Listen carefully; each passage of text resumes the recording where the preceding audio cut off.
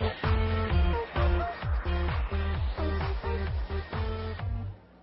we're in the midst of a series on a call to compassion. And we've been talking about how God has such a wonderful, compassionate heart for us. And this is the fourth and final installment in this series. And I met Tom Jensen just a month or so ago, and I was introduced to him, and we had a chance to sit down, and he told me his story of compassion, how God had developed compassion and cultivated a huge compassionate heart in his life, and it was just so inspiring. He served at Willow Creek on staff there for 22 years. Now he's on staff at Harvest Bible Chapel in Naperville, and just such a godly, humble man. And I just thought, Tom, you got to come share your story with us. He also taught our Love Style workshops. Some of you went to that and enjoyed his presentation there and helping you understand those people that you love better. So let's welcome Tom to Springbrook.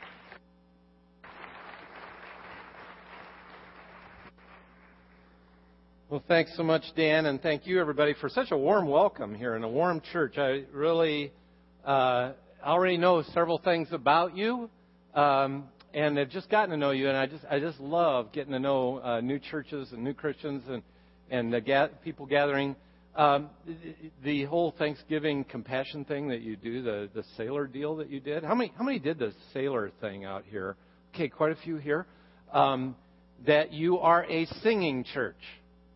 Do you know there aren't really many good singing churches, but you are. And I'm not just saying that. I was sitting here and really taking it in. You know how to sing. Keep doing that. And then praying. By the way, of the 3 services, you win the prize for coming up the most people praying, and that's actually that's you're to be commended for that. You've talked. Sometimes we lose this, but you know you're worshiping the one and only true God of the whole universe. And in the midst of that, you come and gather with some people and pray. Let's take that in.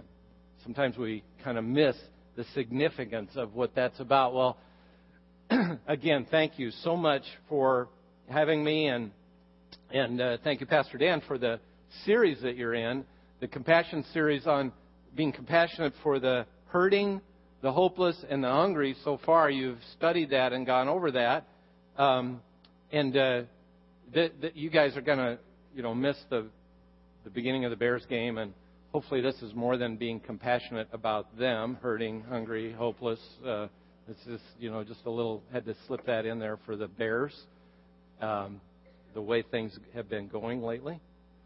But no, this is about things much more serious than that. And my attempt here is to bring to you a story of my walk for several decades of God leading me in this very important area of Christian living that isn't talked about a whole lot, of compassion. To kind of set us up for it, I want to give you my definition. It's pretty much pretty close to the dictionary definition of compassion. Yeah, you should have these little note pages, or they're up. It'll be up here on the screen as well. Well, let's think about what is compassion.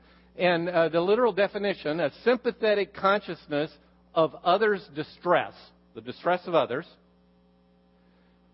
and together with that, a heartfelt desire to alleviate it, the distress.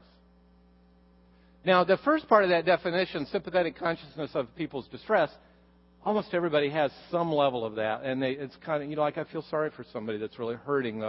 See the homeless on TV, or you see, a friend that's going through a hard time, and you feel sorry for them. It's kind of like pity. You pity them. But compassion does not stop there. And the distinctive compassion, it goes on to the second part of that definition, and that is a heartfelt desire to alleviate the distress of another person.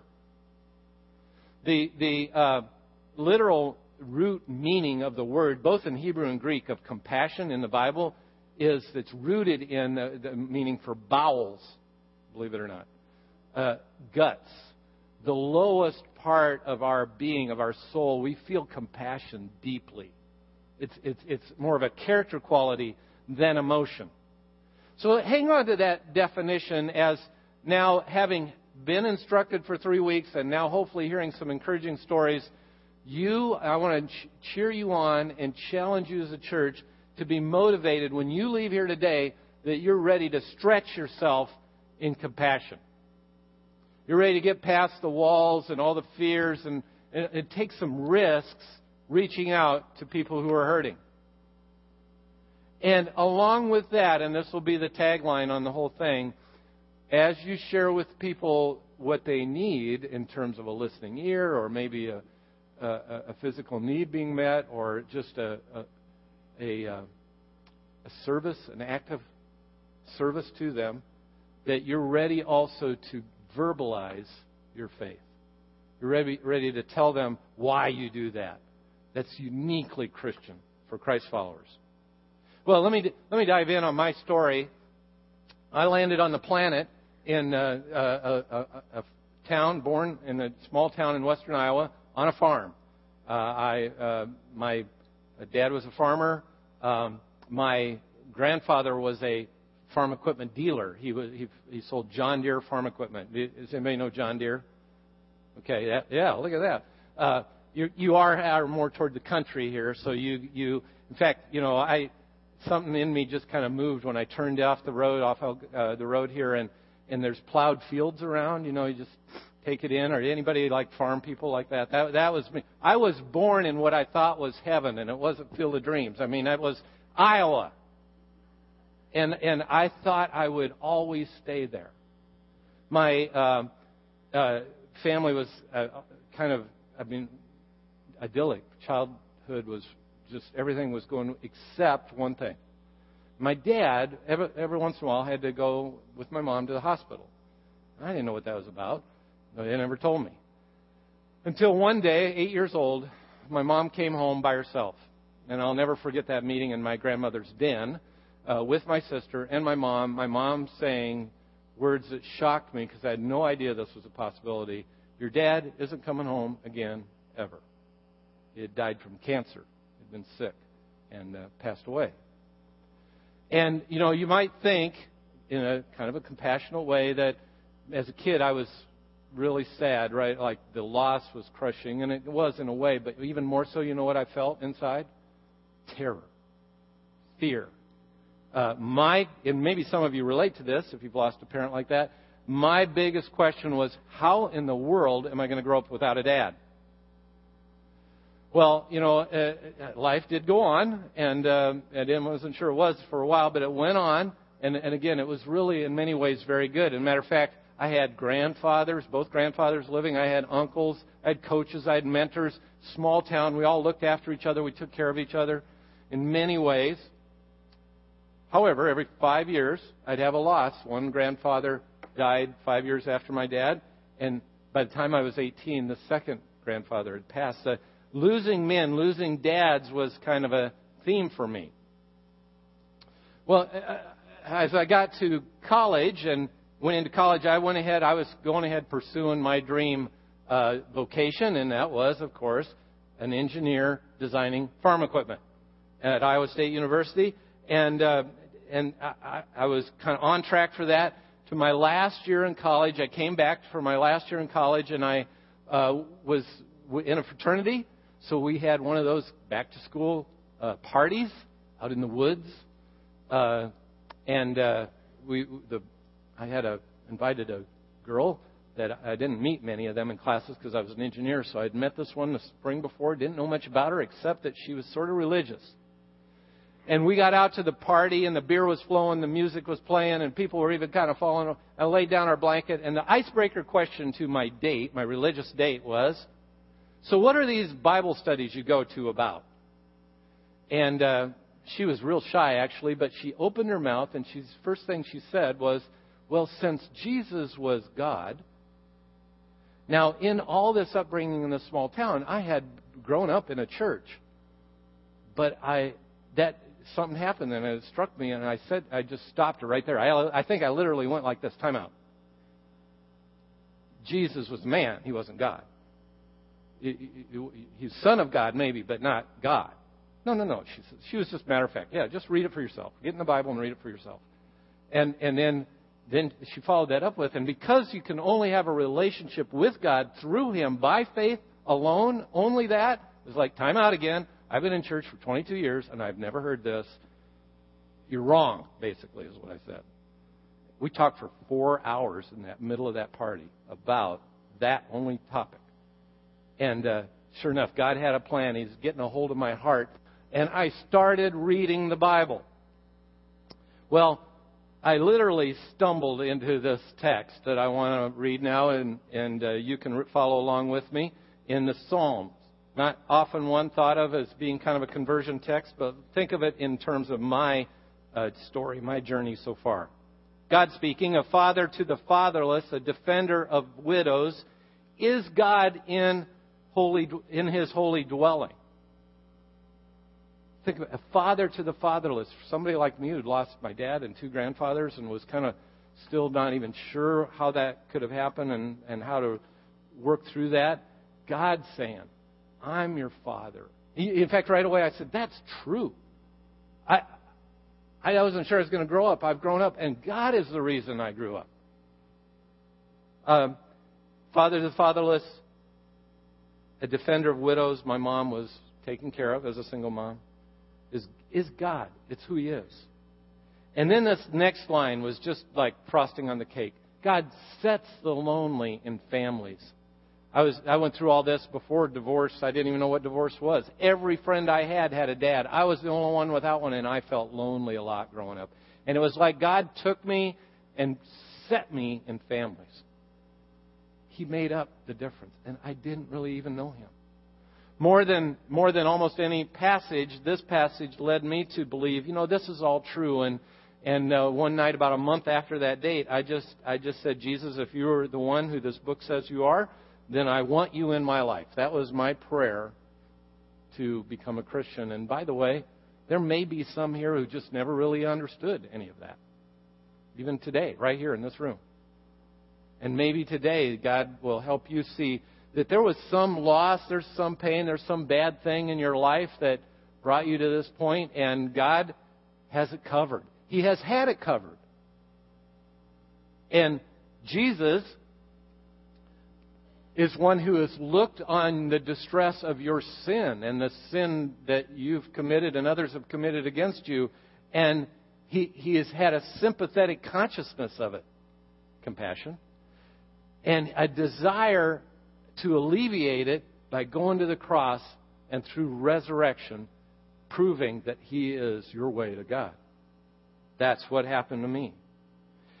To be able to receive compassion as a gift, to be able to receive it as a gift is the beginning of being able to ever give it. The first thing you have to do is receive compassion as a gift. From God and from others. Within a church as friendly and as solid as this one, whatever your need is, coming for prayer, but also going out the door to be able to share it with others and receive compassion as a gift, as I had opportunity to do early in life, is the setup to be able to give it. Some people struggle with that. They're like, I don't deserve it. And that's right, we don't deserve it. But you know what? Every person is worth it. There's a difference. You don't deserve it, but you're worth it. God created you in His image, and it is His desire to rescue you from whatever it is you're going through on earth and for eternity. So receive compassion as a gift. I don't know if you are starting to think about your own story, but you have one. You have a compassion story. Do you know what it is? Do you know what God has or is rescuing you from, and other people, using other people to do it? Again, be open to that and try to hear how He's wanting to use compassion in your life so He can use it with others. Well, after college, I moved away from the college town that I was in, and I went to my first job. And it was my dream job, of course, designing farm equipment for John Deere. But it was a new town. And I was alone, and I slipped into a depression. I'm not sure I really ever understood why. But it just had to do with a lot of change. And I became, actually, I think, severely depressed. Looking back on it, it was so intense for about a year that I'll never forget it. In fact, I will say from that experience, for a year right out of college of just deep depression, I was so depressed I hurt all over physically. I remember putting my fingers together, and it hurt to do that for a year. That I will never, ever look down on anybody that's depressed. I know that just because I went through that experience. It was a battle to just do life at all. And then, sure enough, true to form, I literally bumped into a great church in Des Moines, Iowa, where I was working for John Deere, and everything changed rather quickly. I was pulled out of that depression through relationship, through the church, through being a part of a family. And in finding this church, I was single and not married, and so I kind of gravitated toward lots of other singles. And what happened then was really unusual. I had been from an intact family, and my extended family was pretty much intact. But I was meeting a lot of singles who were single because they were divorced. They had even gotten married young, and they divorced young. And I, in fact, actually started dating a woman and had a strong fondness for her. And that really triggered, what in the world does God think about divorce? So I got my Bible open. I looked up in the concordance all the references to marriage and divorce and got thoroughly confused. Anybody ever done that? Like really tried to study this topic biblically? It's not that easy. And I muddled my way through that whole season.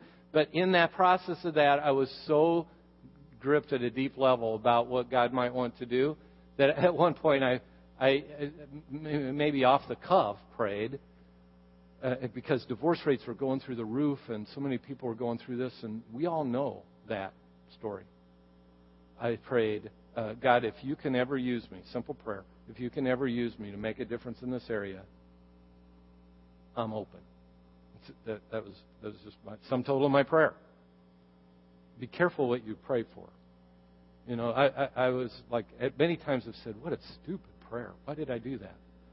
Because it was not easy after that. But it's remarkable, actually. So the next thing I knew, I had several years with my career, and I'm doing the last thing I ever thought I would do. I just need more training. I need to figure this out. I mean, I can always go back to designing farm equipment. I'm going to go to seminary, and I went there. I was actually there around when Dan was, and at Trinity over in Deerfield. Just even going from Iowa to Chicago was just a huge risk for a guy that was pretty rooted where I was born.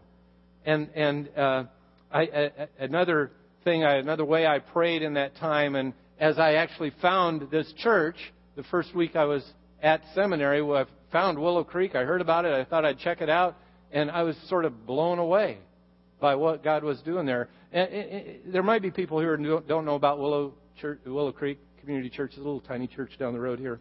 But how many been there or know about it? You know, if you don't, it is just a remarkable place where God did another unusual thing and just took a very unlikely group of people and built this huge church.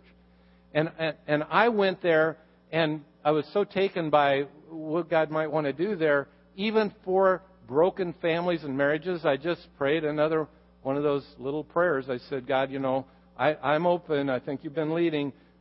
This is another clue if you're looking for a direction. God, I will knock on doors and consider, you know, like if you want to open doors for where I can be used, but I'm not getting any pry bars out. I'm an engineer, so I'm not going to get the pry bar out and pry the door open. I'm just not going. You got to open the door, then I promise I'll walk through it. Recommended prayer if you're wondering about God's leading. Just, God, you open it, I'll walk through, no pry bars. Okay? I did that, and I met the director of the counseling center at Willow at the time, and got to know him a little bit. And he said, well, where are you from anyway? And I told him, and he said, what church do you go to? And I told him, and he says, my wife grew up in that church that you were from. That's the church I always wanted to minister in until I found Willow Creek, and the door flew open. To talk about the door flying open. He and I started a group meeting there. In fact, this kind of came out of, again, a conversation with him where all these people were coming into this church, and I said, there must be a lot of marriage breakdown and family problems, all that, and you're the director of the counseling center. How are you dealing with it? And he said, one person at a time in my office. I wanted to say, is it working for you? And it wasn't. So I said, why don't we put them in a room all at the same time and tell them everybody at once rather than one person at a time? He said, okay, let's try that. We had 26 people in May of 1986 in a thing we called the Marriage and Divorce Workshop. Isn't that a weird name? The whole thing was, you may be married and struggling with that and not sure you're going to stay married, or you may be divorced and not sure what that was about. So we basically did divorce recovery and marriage restoration out of the same workshop, because then that let people decide which way they were going to go. And we would teach, and the teaching was really bad, but we would teach, and then we'd put them in small groups according to, is it divorce recovery? Are you a single parent? Do you want to try to work on your marriage as a couple? Are you an individual here working on your marriage? I'm an engineer, remember? And I was even using a computer there so that when God brought the blessing, I could keep it organized. We had 26 people in 1986. In 1990, we had about 500 and about 50-some small groups coming 30-some weeks a year, just going through this curriculum that we wrote. It was amazing. And, one of the really weird things that happened then, so just to never count God out of anything, I was so busy with all this, I was still single. So I'll never forget one meeting, and I don't know what I was teaching on. It was a relatively small group early on. A guy in the back raised his hand, and whatever I was teaching on, he said, excuse me, but what you're teaching about there, how does that work out in your marriage? And I said, well, it doesn't, because I'm not married. And he, okay. He said, like, when you were married, he assumed that I was up here because I had been through it. When you were married, how did it work out? And I said, well, it doesn't, because I had never been married. And I'll never forget that he about came out of his chair. He was like, you what?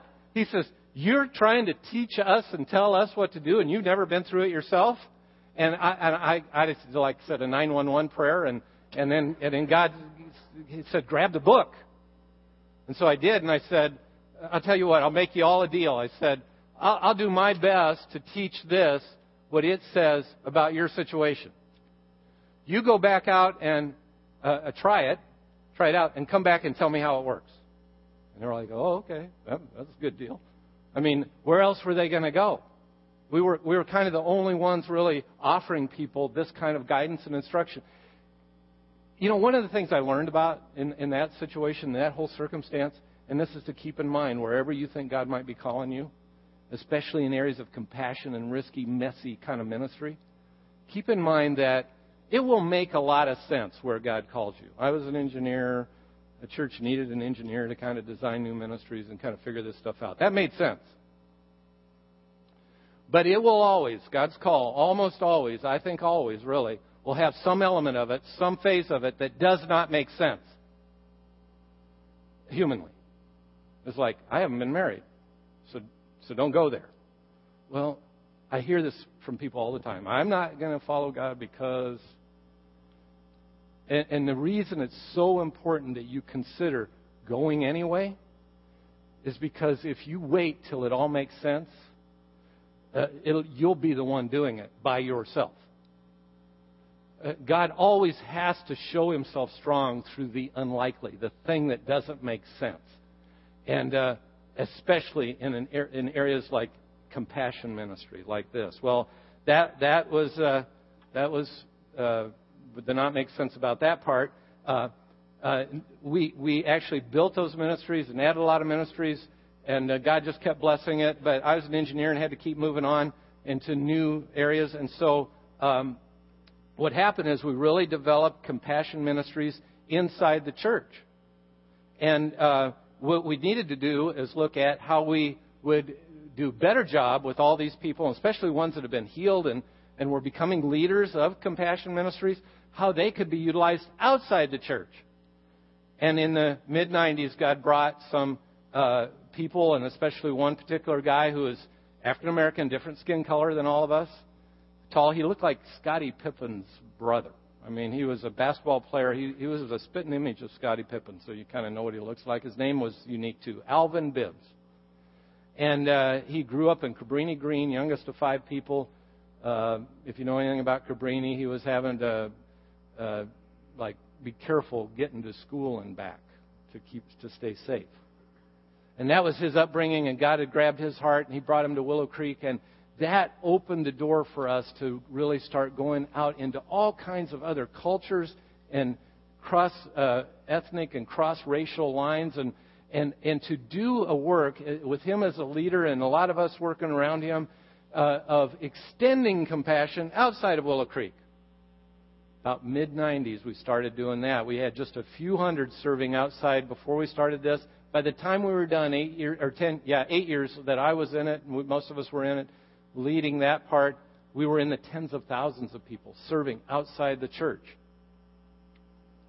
And that really brought us to a point where we realized and we believed, and continuing to read the Scriptures, that not only did we need to receive compassion as a gift, as a people, as a church, we needed to practice compassion as a lifestyle.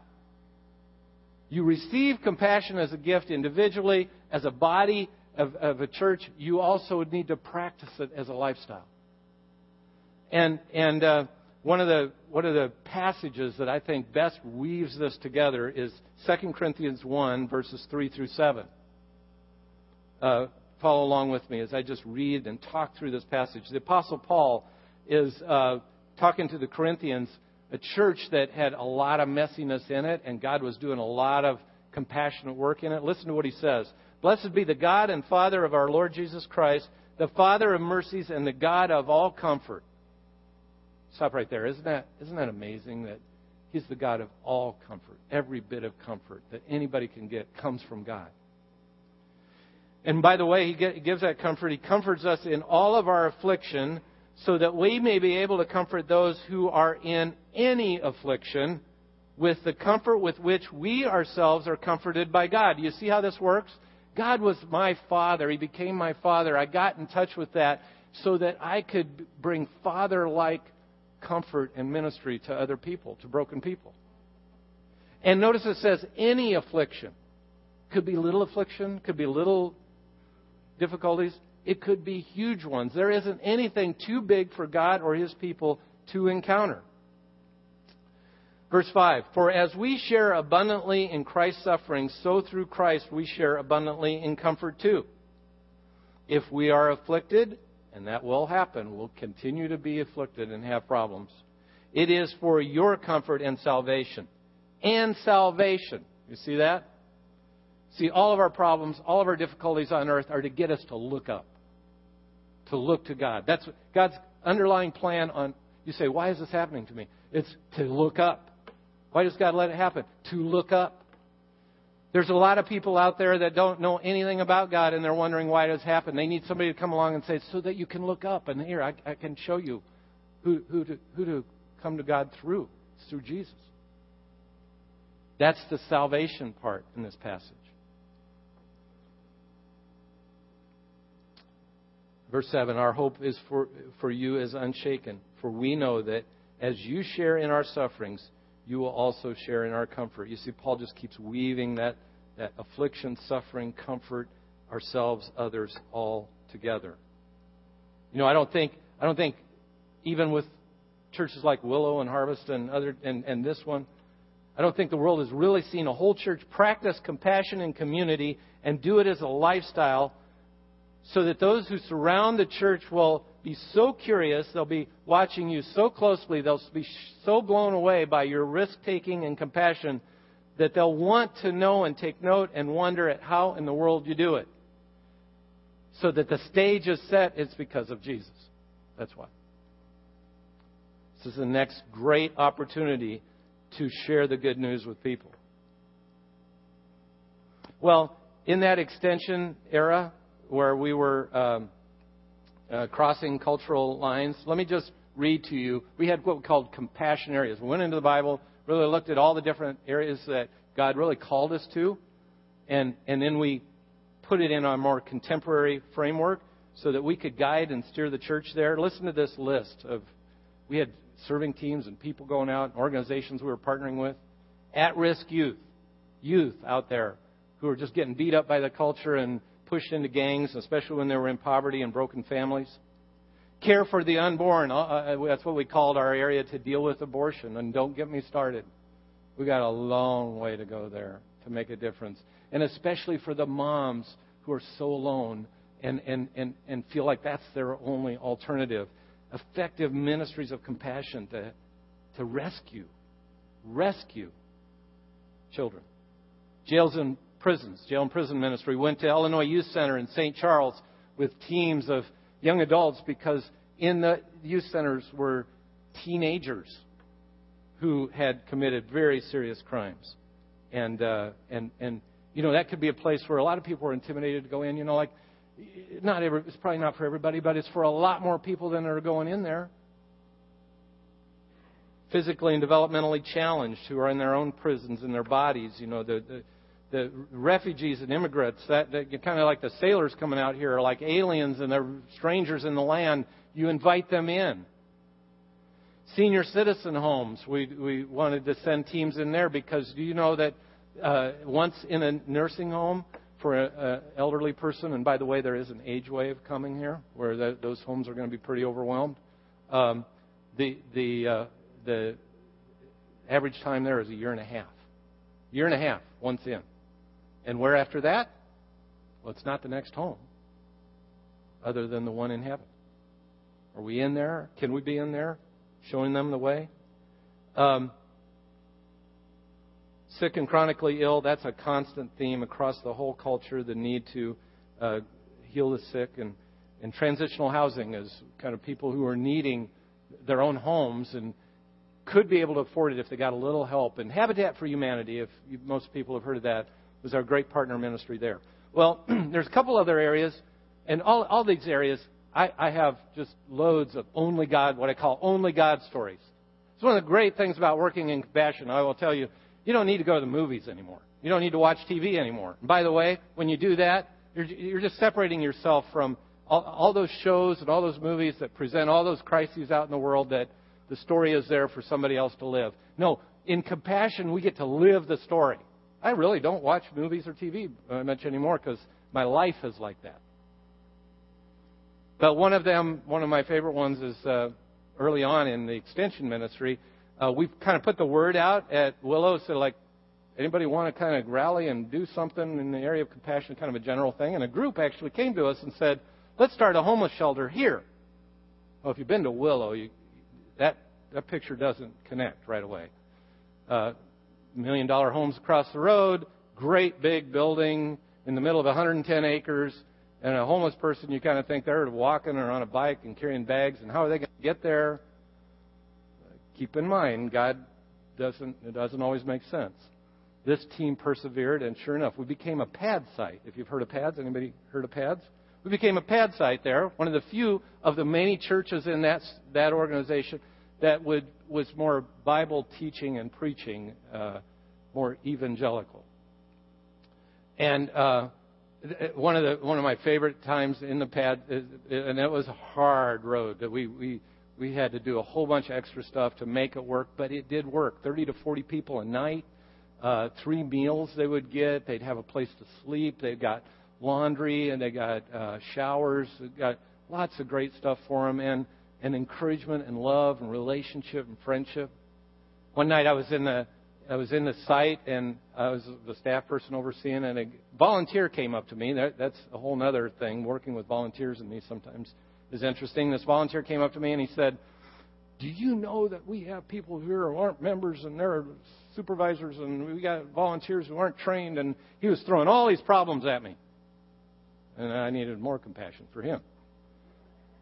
But again, God grabbed a hold of me with a 911 prayer, and I said to him, you know what? His name was Lee. I said, Lee, thanks for telling me. I'm concerned like you are too. And as a matter of fact, I think you're just the guy that could fix this. And he was like, really? His whole attitude changed. And he and his wife, from then on, took over that whole ministry. He has a printing company in Arlington Heights, and he eats, sleeps, and drinks pads. That's what he does. For a year. To this day, I think, actually. He took it over. As a staff person, I probably after he took over, maybe spent 5 hours a year on it He was organizing 300 volunteers and meals being delivered at the right time and vans getting to the train station. He organized the whole thing. Just to give you a picture of what God can do. Another area was what we called bridging the racial divide, racial reconciliation. And Alvin, being who he is, was able to make connections to make us more a multi-ethnic, multi-racial church. And to do that, to really turbocharge that, we got a bus, and we put half of the bus, about 40 people, 40 leaders from Willow Creek, all white, with another half of the bus filled with leaders from a church called Salem Baptist Church on the south side of Chicago. James Meeks is the pastor, if you know James Meeks. He's a senator, and we called it the Black Willow on the south side. It's that big. It's the same size as Willow. And we got on a bus, and we went 8 days together on a bus on a civil rights tour of the South. If you could just imagine. All the black folks were, yep. And all the white folks were, whoa, you got to be kidding me. I had no idea. I was just clueless. Sorry. And that's okay. That was the whole week. And I was on one part of the tour. They had videos and all kinds of stuff on the bus, documentary of the Birmingham church bombing in Birmingham, Alabama, where 4 little black girls died in the civil rights era. And I was just touched by the video. The bus stops, the doors open, and there's that same church. And there was something about that combination that just broke me. I was a mess. And I had my new friend, a rather large African-American woman, sitting in the bus next to me. She walked out with me, and I just buried my head in her shoulder and soaked it with my tears. And I'll never forget it, and I've never been the same since. You see what God can do? Do you see what compassion does? Do you see how we can have our pain and struggle alleviated through Christ and in very unusual ways? Well, we receive compassion as a gift. We live it out. We practice it as a lifestyle. And now I want to bring you to this last point that is just right out of a text. Is very important to me. And that is, we need to live out. Once we get to a certain point of practice of compassion, we need to live out compassion as a kingdom-building cause, for the purpose of kingdom building. And for this, I go to the texts in the gospel that are not often preached on or talked about at all. I call them the sending out texts. 4 times in the gospels, Jesus is recorded as sending out his disciples. It's the only time he does it. Specifically sending out. It gripped me at one point. I should probably really pay attention to how he does that. You know what he does? It's actually charted in the passages in your notes, or they're going to be up here on the screen. He does 2 things. He says, go out and practice compassion and tell people about me. 2 things. Compassion and evangelism. Go out and do these 2 things. The same person's doing both things. I think it's the power that we're missing in the church these days is that we kind of we got compassion serving over here, and we got the evangelism group is over here, and by the way, if you know what about Jesus, go over there, or by the way, if you want to be served, go over there. People are confused, and there isn't any reason we can't do both ourselves. Notice how Jesus gets his disciples cranked up for it. Matthew 10, 7 through 8. And notice it's right in close proximity. 1 or 2 verses, both are there. Heal the sick, Jesus says. Raise the dead. Cleanse those who have leprosy. Drive out demons. By the way, think about that list. How are we doing healing the sick? Driving out demons? Anybody driven out any? Raised any dead lately? You know, it's part of why we don't pay attention to this text. Jesus has given them authority to do it supernaturally, but he never says we can't do a lot of this naturally. We can be healing. We can help people who have modern-day lepers, AIDS. We can be friends to them. We can let the love of Christ heal them. We're still called to this. And then look at the next, right in that same text. And as you go, preach this message. The kingdom of heaven is near. Mark 6, 12 through 13, the next one. They drove out many demons and anointed many sick people with oil and healed them What else did they do? They went out and preached that people should repent. See, the same people did that. His disciples did that together. The church exploded out of this. Luke 9:2. He sent them out to heal the sick. There it is again. And He sent them out to preach the kingdom of God. Need more? Later on in that same passage. So they went out. So they set out and went from village to village. I love how it kind of did. They were going village to village, healing people everywhere. They did what He asked them to do. And so they set out and went from village to village, preaching the gospel. They did both. And in Luke 10:9, this actually, He does this at a different time. This is 72 people. The others are 12. 72. He says, heal the sick who are there, wherever you go, and tell them the kingdom of God is near you. You know, I encourage you to read these texts more broadly, go over them, and just live them out. Be the disciples and imagine what it must have been like, because Jesus, I think, is doing this for us today and saying, you can do this. You can go be compassionate. You can go share about me while you're being compassionate. And the sharing, by the way, is not just for the people you're compassionate with. It's for all the whole world watching you.